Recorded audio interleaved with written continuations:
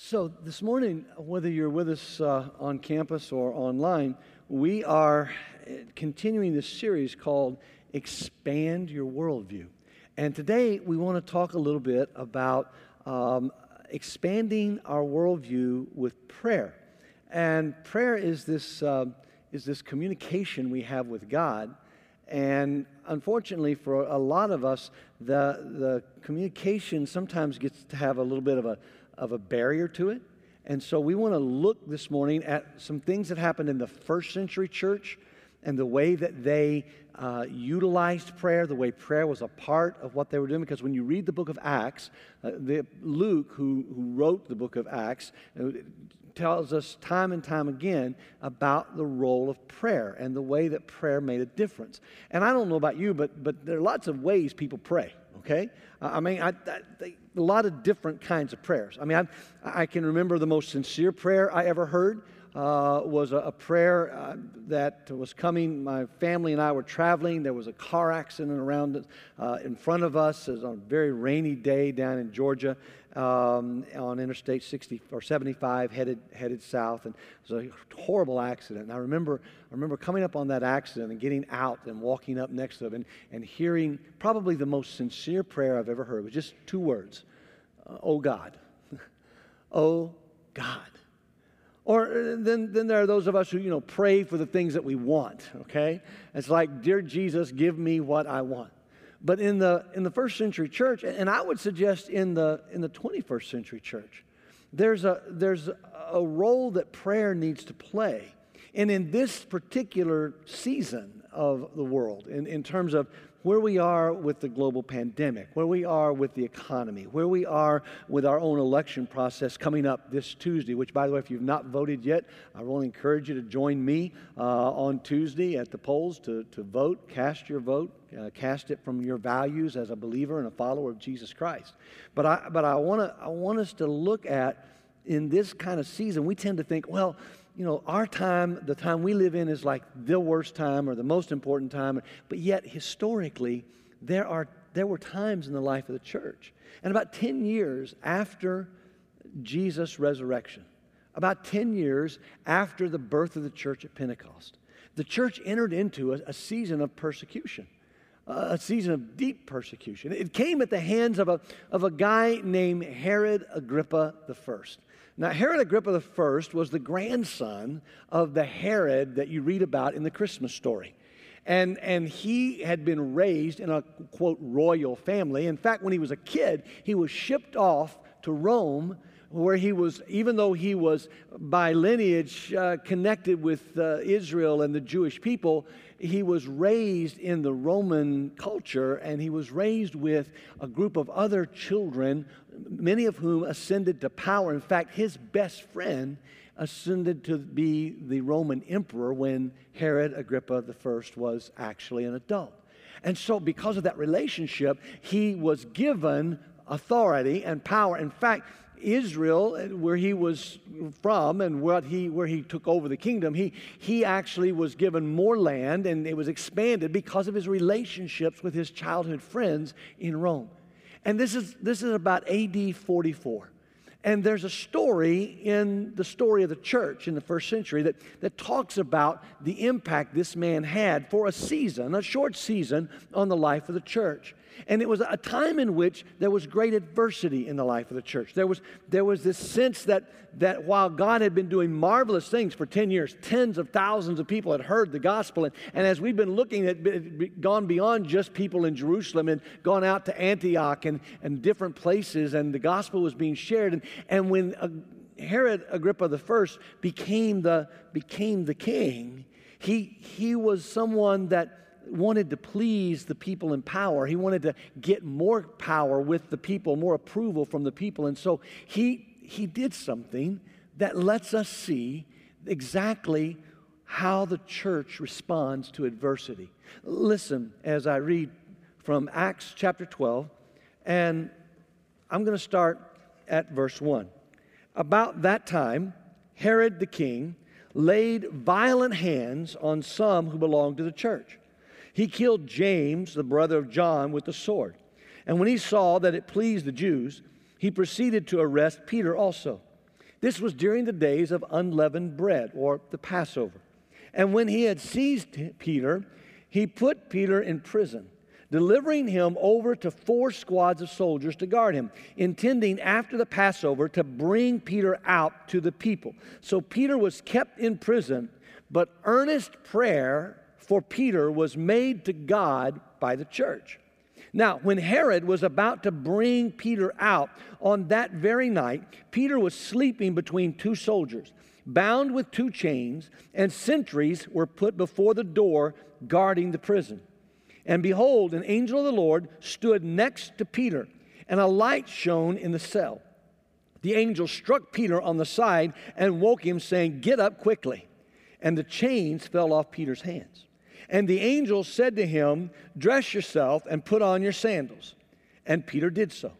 And the angel said to Peter, "Wrap your cloak around you and follow me." And Peter went out and followed the angel. He did not know that what was being done by the angel was real, but thought he was seeing a vision. When they had passed the first and the second guard, they came to the iron gate leading into the city. The gate opened for them of its own accord, and they went out and went along one street, and immediately the angel left Peter. When Peter came to himself, he said, "Now I'm sure that the Lord has sent his angel and rescued me from the hand of Herod and from all that the Jewish people, the Jewish leadership, were expecting." And when he realized this, he went to the house of Mary, the mother of John, whose other name was Mark, where many were gathered together and were praying. And when he knocked at the door of the gateway, a servant girl named Rhoda came to answer. Recognizing Peter's voice in her joy, she did not open the gate, but ran in and reported that Peter was standing at the gate. They said to her, "You are out of your mind." But she kept insisting that it was so, and they kept saying, "It is his angel, his guardian angel." But Peter continued knocking, and when they opened, they saw Peter and were amazed. But motioning to them with his hand to be silent, he described to them how the Lord had brought him out of the prison. And he said, "Tell these things to James and to the brothers." And then he departed and went to another place. So in the midst of this adversity, in the midst of a king who is horribly wrong, who is arresting people and beheading James, the brother of John, having him killed by the sword means they beheaded him. And now the church is having people arrest them, and they kind of come past this, they thought, after the persecution, after Stephen's death 10 years earlier. And now suddenly there's more persecution, there's more animosity, there's more adversity, and the church is powerless. These are not politically powerful people. These are not people who have influence. These people have just one thing that they can do. They can pray. You see, in the midst of adversity, that's what we do. As followers of Jesus Christ, in the midst of adversity, what we do is we pray. A few years ago, a friend of mine was traveling cross-country on an airplane trip. She was actually coming to a meeting where I was.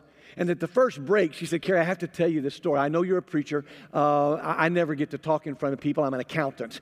And but I just want you to know that I just saw the greatest preacher story ever on the airplane trip coming here." I'm like, "Really?" I mean, I'm curious. What's an accountant who's going to tell a preacher story, all right?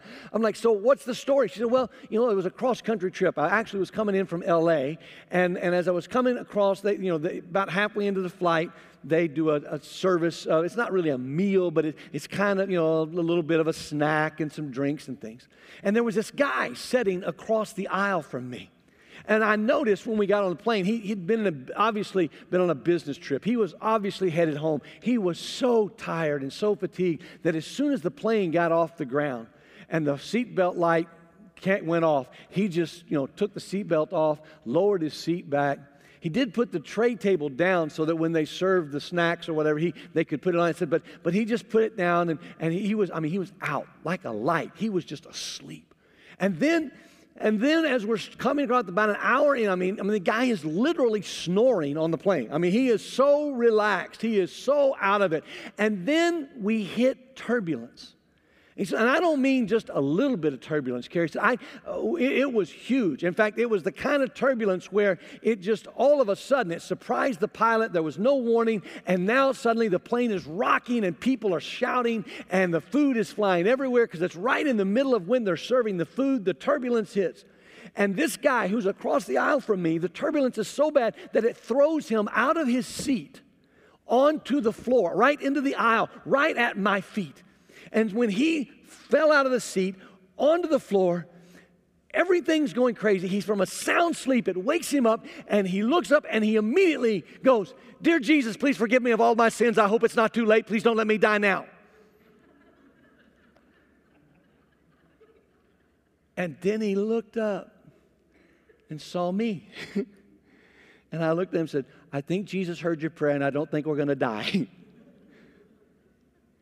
See, I think sometimes that's the way we pray. We pray in the adversity, in the midst of it, we just shout these prayers out to God. "Hey, God, do this for me." But the early church, they prayed because they had no other thing they could do. They prayed because there was no voting for power. They prayed because they had a friend, a teacher, an apostle, Peter, who was in jail. And they knew he was going to die. They had seen this 10 years earlier with Jesus. There was going to be a trial, but it was going to be a mock trial. They had seen this with James, the brother of John, who had been arrested and beheaded. The only reason that Peter was in jail and not dead is because it was against the Jewish law to kill someone by sword or crucifixion during the 7 days after Passover, the Feast of the Unleavened Bread. So as soon as the 7 days were up, Peter was a dead man. And they knew that, and Peter knew that. But there are a couple of things about this story that I want you to hear. First of all, I want you to hear that when they were in the midst of adversity, they prayed, but the prayer was not a demand of God to get what they wanted. It's what Luke calls, they were in earnest prayer. Look at it again. About that time, Herod the king laid violent hands on some who belonged to the church. He killed James, the brother of John, with a sword, and when he saw that it pleased the Jewish leadership, he proceeded to arrest Peter also. This was during the days of unleavened bread. And when he had seized him, he put him in prison, delivering him over to 4 squads of soldiers to guard him, intending after the Passover to bring him out to the people. So Peter was kept in prison, but earnest prayer for him was made to God by the church. So the church has nothing else they can do. Peter is imprisoned and he's chained, literally, Luke tells us, with a guard on either side of him, chains on both hands, and then 2 guards at the door. When it says 4 squads of door, these 4 guards rotated through. And this was about twice as much as they put on a normal prisoner. So Herod was pretty insecure about what was going to happen with Peter and about who would do what with Peter. But when that happens, then here the church is praying. And this is the part I want you to hear. In the midst of the adversity, the church is praying earnestly. And they're praying and asking God to deliver Peter. And Peter is in prison. Now here's how much Peter trusts God. He's in prison. He knows he's going to die. He knows there's going to be a trial and he's going to be found guilty. And he knows he's going to be put to death. And what does he do? I mean, what would you do if you're in jail and you know that the next day you're going to be executed? The next day you're going to die. I mean, most of us, if we're honest, we're like making a list of who we want to apologize to. We're antsy. We're walking. We're trying. No, Peter is asleep. He's just asleep. How much does he trust God? He knows that to live is Christ, to die is gain. He's already settled this. He's going to go be with Jesus when he dies. It's not going to scare him to die. He is so secure and so trusting of God that he is asleep. So much asleep that, as I read for you, when the angel shows up, the angel has to kick him in the side to wake him up. I love this, all right? Lights shine down in the cell, bright shining light. Angel shows up. Now, the guards, they don't wake up. The guards, they don't see this. And Peter is so sound asleep that literally the angel kind of kicks him in the side and says, "Hey, Peter, wake up." And the chains fall off of him. And he says, "Hey, put your belt on." Get ready. Come on, let's go. Put your sandals on. And so Peter gets up, and he's following the angel. Now, here's the part of the story that's huge. As he's following the angel, Peter thinks it's a dream. Peter doesn't believe that he's being led out. He just thinks he's dreaming this. It's a vision. Because after all, Herod is the most powerful guy. The king has spoken. He's going to die. But can I tell you something you might want to remember? Particularly in an election year, there is no human being who's more powerful than Jesus. There is no kingdom that's more powerful than the kingdom of God. There is no politician who has the authority they think they have. Everyone comes under the authority of God. All of us come under the authority of Jesus. And so here's Peter thinking it's a dream. And basically, God answers the prayers of the people who are praying earnestly for his deliverance. God honors the trust that Peter has. But sometimes when we pray, God answers prayers in ways we might not see. I mean, look at it again. Peter went out and followed the angel. He did not know that what was being done by the angel was real, but thought he was seeing a vision or a dream. When they had passed the first and the second guard, they came to the iron gate leading into the city. It opened for them of its own accord. No human being opened that gate. It opens, and they went out, the angel and Peter.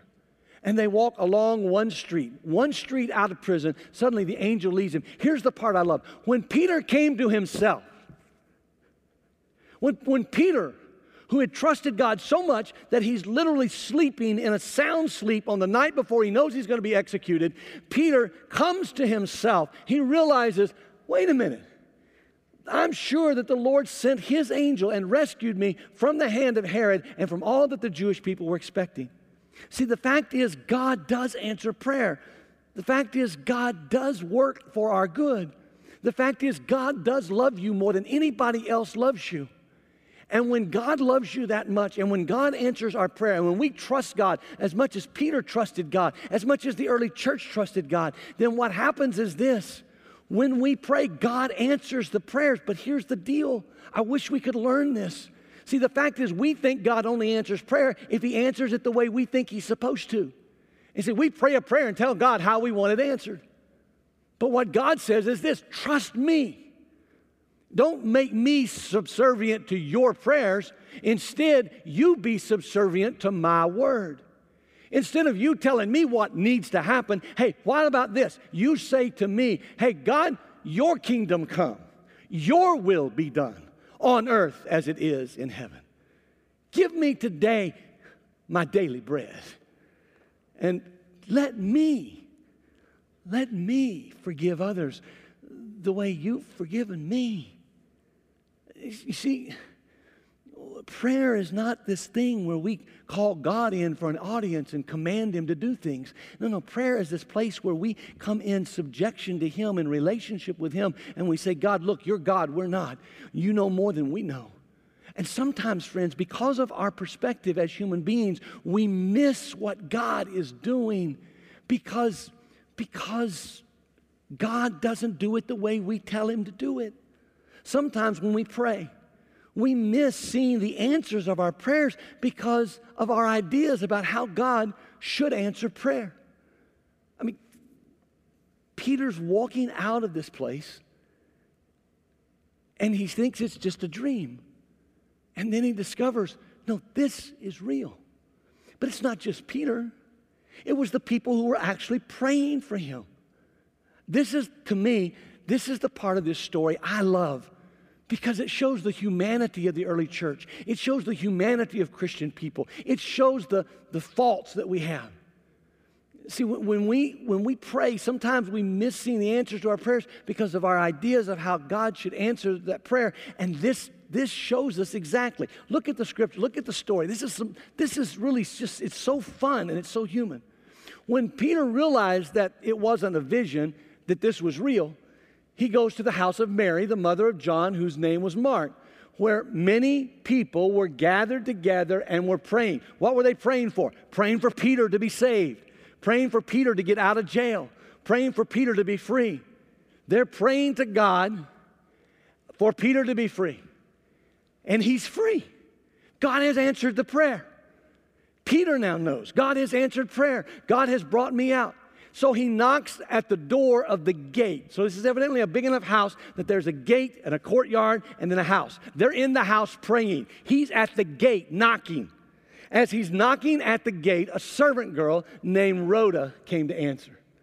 And recognizing Peter's voice, this is just so fun. This is like, you couldn't write this, okay? You couldn't imagine this. Recognizing Peter's voice, in her joy, she forgets to open the gate. Literally. She runs back into the house. Hey, you guys are in here praying that Peter will be set free. Peter's at the gate. And everybody, look at this. She didn't even let him in. He's still standing outside the gate. And she's telling everybody, hey, Peter's at the gate. And they look at her and go, you're out of your mind. Peter's in jail. We're in here praying for him to get out of jail. So don't tell us that he's standing at the gate. I mean, that might mean God actually answered our prayer.